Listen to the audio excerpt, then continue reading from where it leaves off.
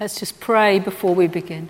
Father God, speak to us through your word and deepen our understanding. Set our hearts on fire with your love so that we'll want to live holy, godly lives for you in this world. Amen. Be holy because I am holy. I wonder how you felt when you heard those words from God in our passage tonight. What was your gut response? Be holy because I am holy. You may have thought, I can never be holy as God is holy. I know that's just impossible.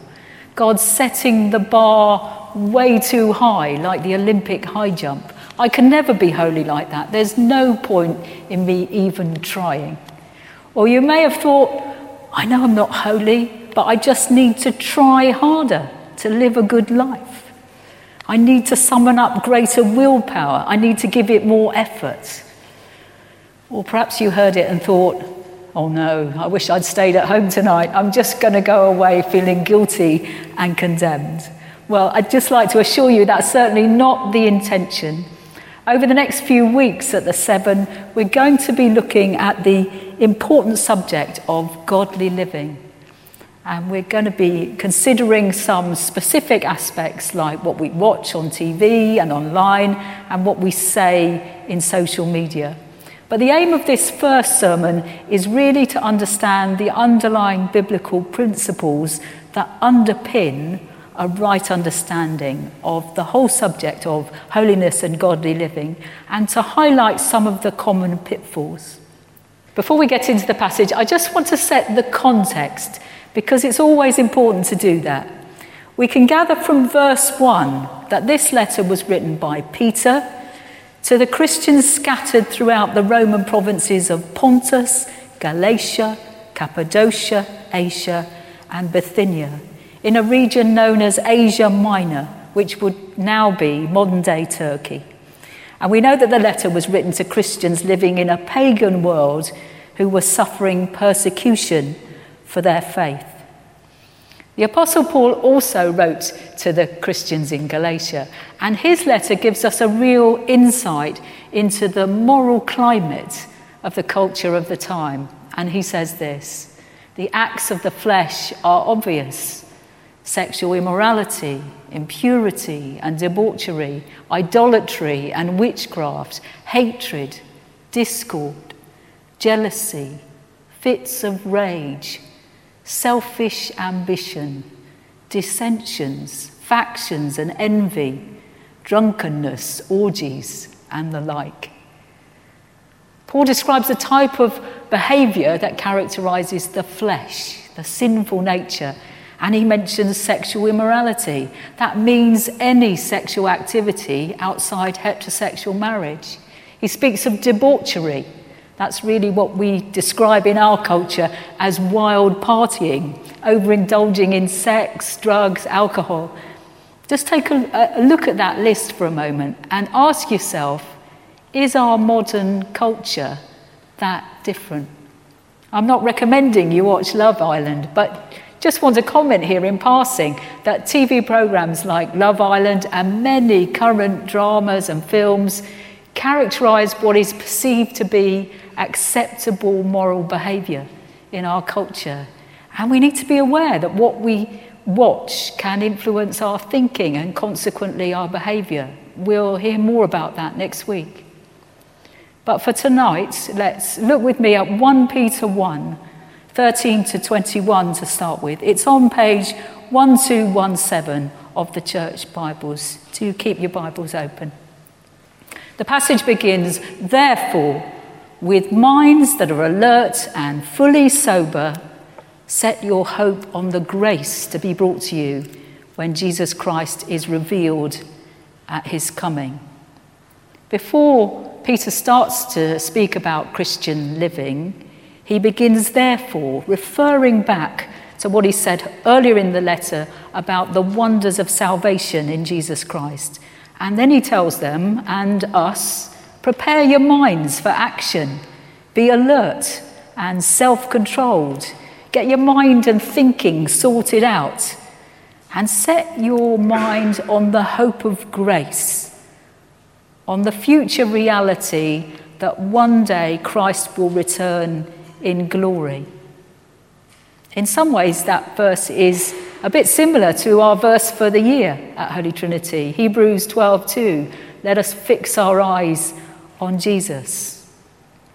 And that hope that Peter speaks about is not a wishful thinking kind of hope, like, I hope that England will win the Six Nations. It's a certainty. It's a firm reality. It's not something that might happen and might not. It's a certainty that one day Jesus will return, and as Christians we'll be there, and it will be glorious. Set your minds on that. Peter then goes on to say, as obedient children, do not conform to the evil desires you had when you lived in ignorance. Again, that verse is very similar to one written by Paul, Romans 12:2. Do not conform to the pattern of this world, but be transformed by the renewing of your mind. We're not to feel that we have to conform to the sinful way of life we may have lived before we became a Christian, nor do we have to conform to the way of life we see in the culture around us. The way to counter that pressure to conform is by allowing God to transform and renew our minds. And then we come to that verse that's really at the heart of what we're considering tonight. But just as he who called you is holy, so be holy in all you do. For it is written, be holy because I am holy. It's a verse that throws up all sorts of questions. And the first is, what does it really mean to be holy? It means that God is completely morally pure. He's distinct from all else. And because of that complete moral purity, he has to be separate from all that's sinful. And because God is holy, we, his people, are to be holy too. It's not like we've got to necessarily attain that 100% holiness of God, but we're to imitate and reflect God's holy character. And that phrase, be holy because I am holy, comes from the Old Testament, from Leviticus 11, when God called the Israelites to live in a different way from the culture around them in Canaan, where they'd settled.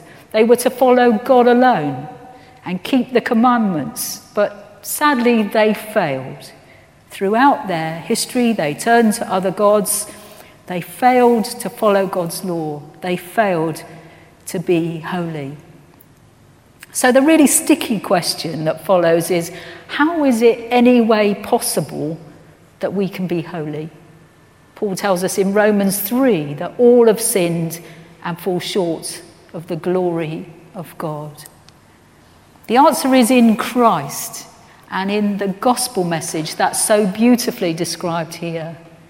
It's verses 18 to 21, if you're following in your Bibles. For you know that it was not with perishable things such as silver or gold that you were redeemed from the empty way of life handed down to you from your ancestors, but with the precious blood of Christ, a lamb without blemish or defect.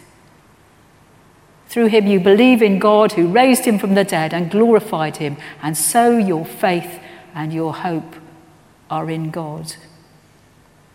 The Christians who received this letter from Peter would have understood what it meant for a slave to be redeemed. If someone paid a slave's master a substantial sum of money, they could be redeemed and set free.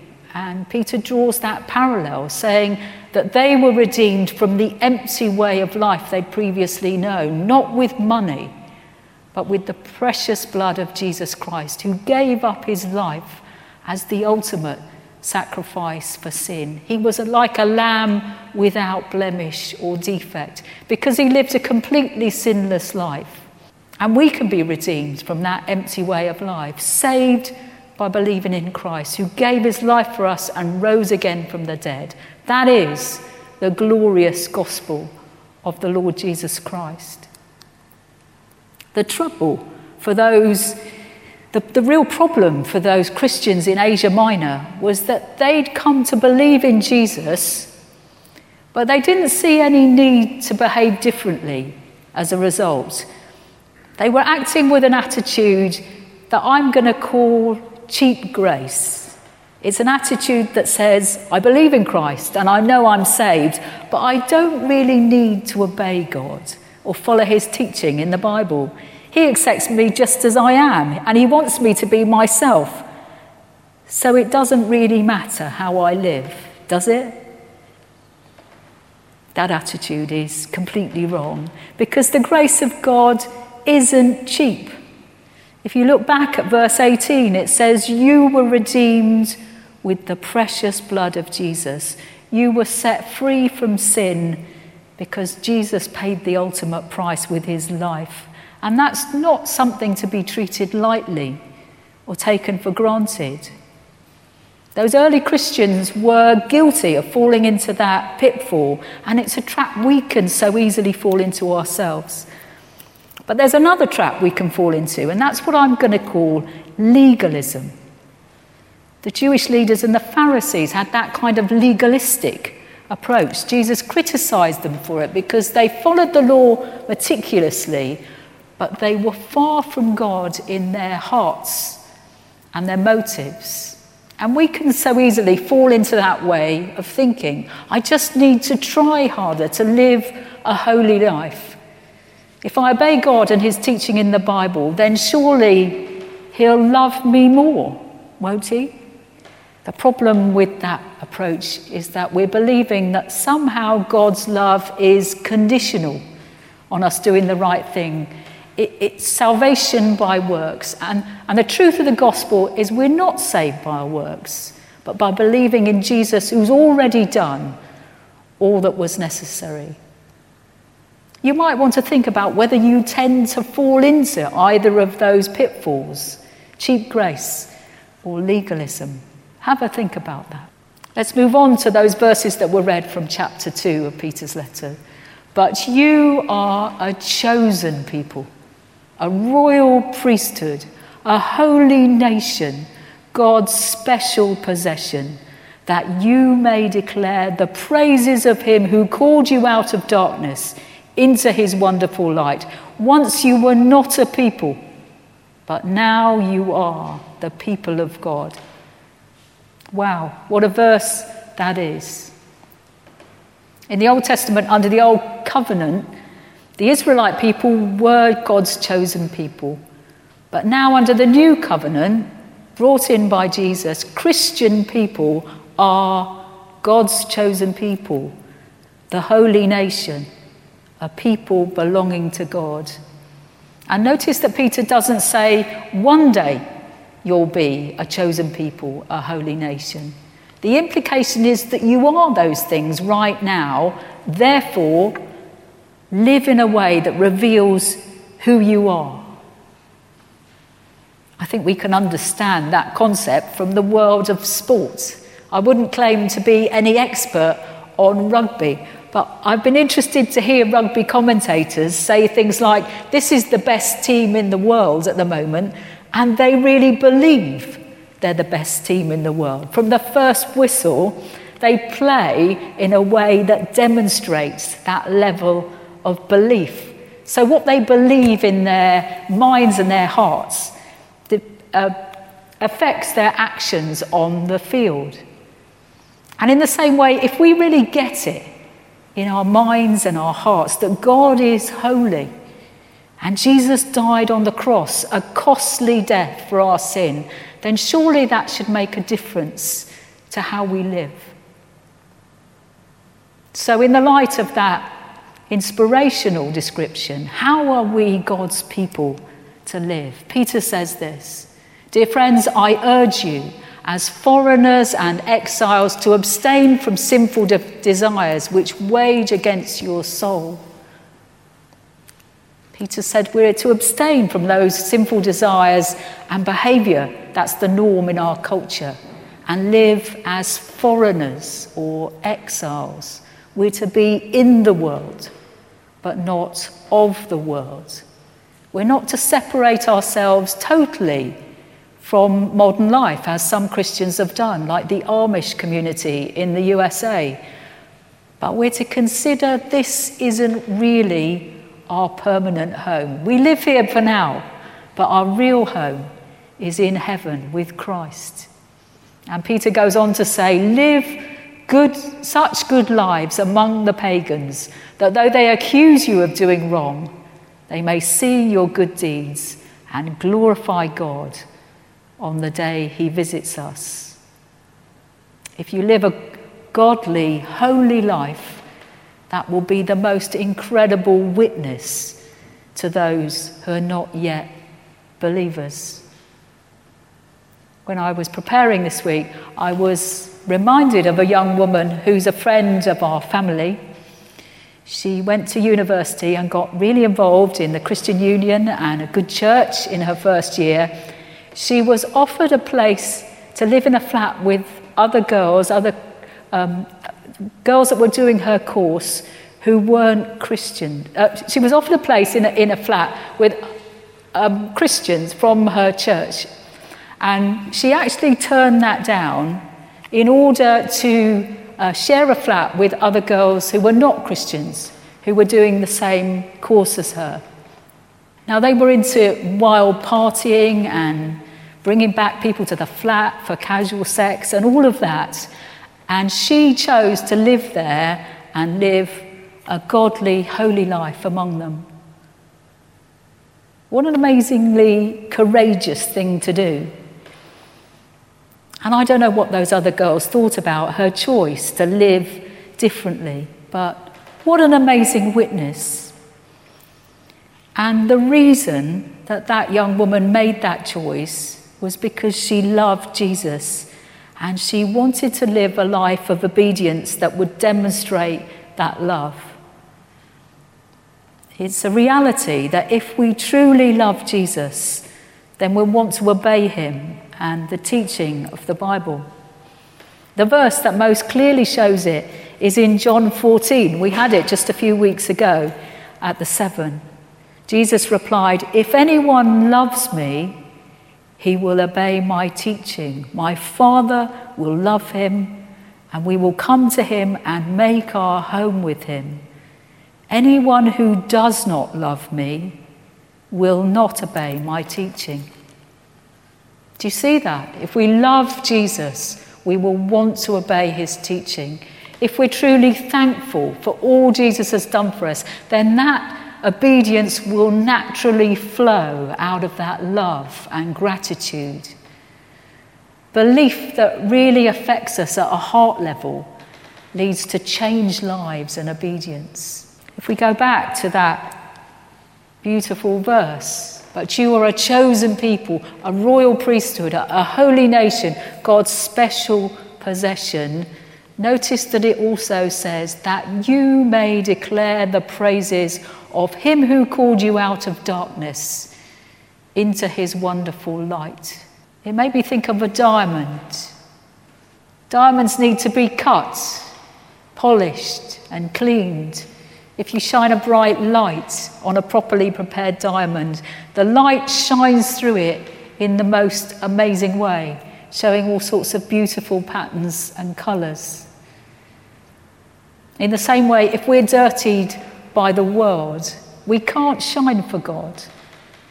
But if we keep ourselves holy and clean, then the light of his holiness can shine in us and through us. So in the light of what we've heard tonight, how should we respond?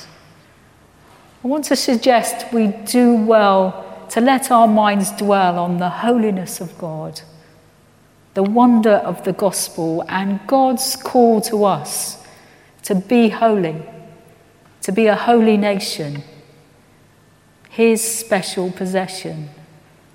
The right response is surely one of gratitude, deep gratitude and love. And another right response is for us to examine our own hearts. We've already confessed our sins tonight in the confession, but is there a recurring sin that we keep on doing, something that we keep falling into? Or is there a sinful lifestyle choice we need to change, or a relationship that isn't honouring to God? If our hearts are full of love for God and thankfulness, then our loving response must surely be to reflect the light of his holiness in this dark world. I'm going to suggest we have a short time of silence now to give us a chance to reflect on what we've heard and ask God to reveal anything that's in your life that perhaps needs change, maybe a recurring sin, maybe a lifestyle choice. Let's just be quiet for a moment and allow the Holy Spirit to speak to each one of us. Father God, thank you for calling us to be a chosen people, a royal priesthood, a holy nation, your own special possession. Help us to be holy because you are holy. Fill our hearts with love and thankfulness. And give us the courage to live for you and to reflect your holiness in the world. Amen.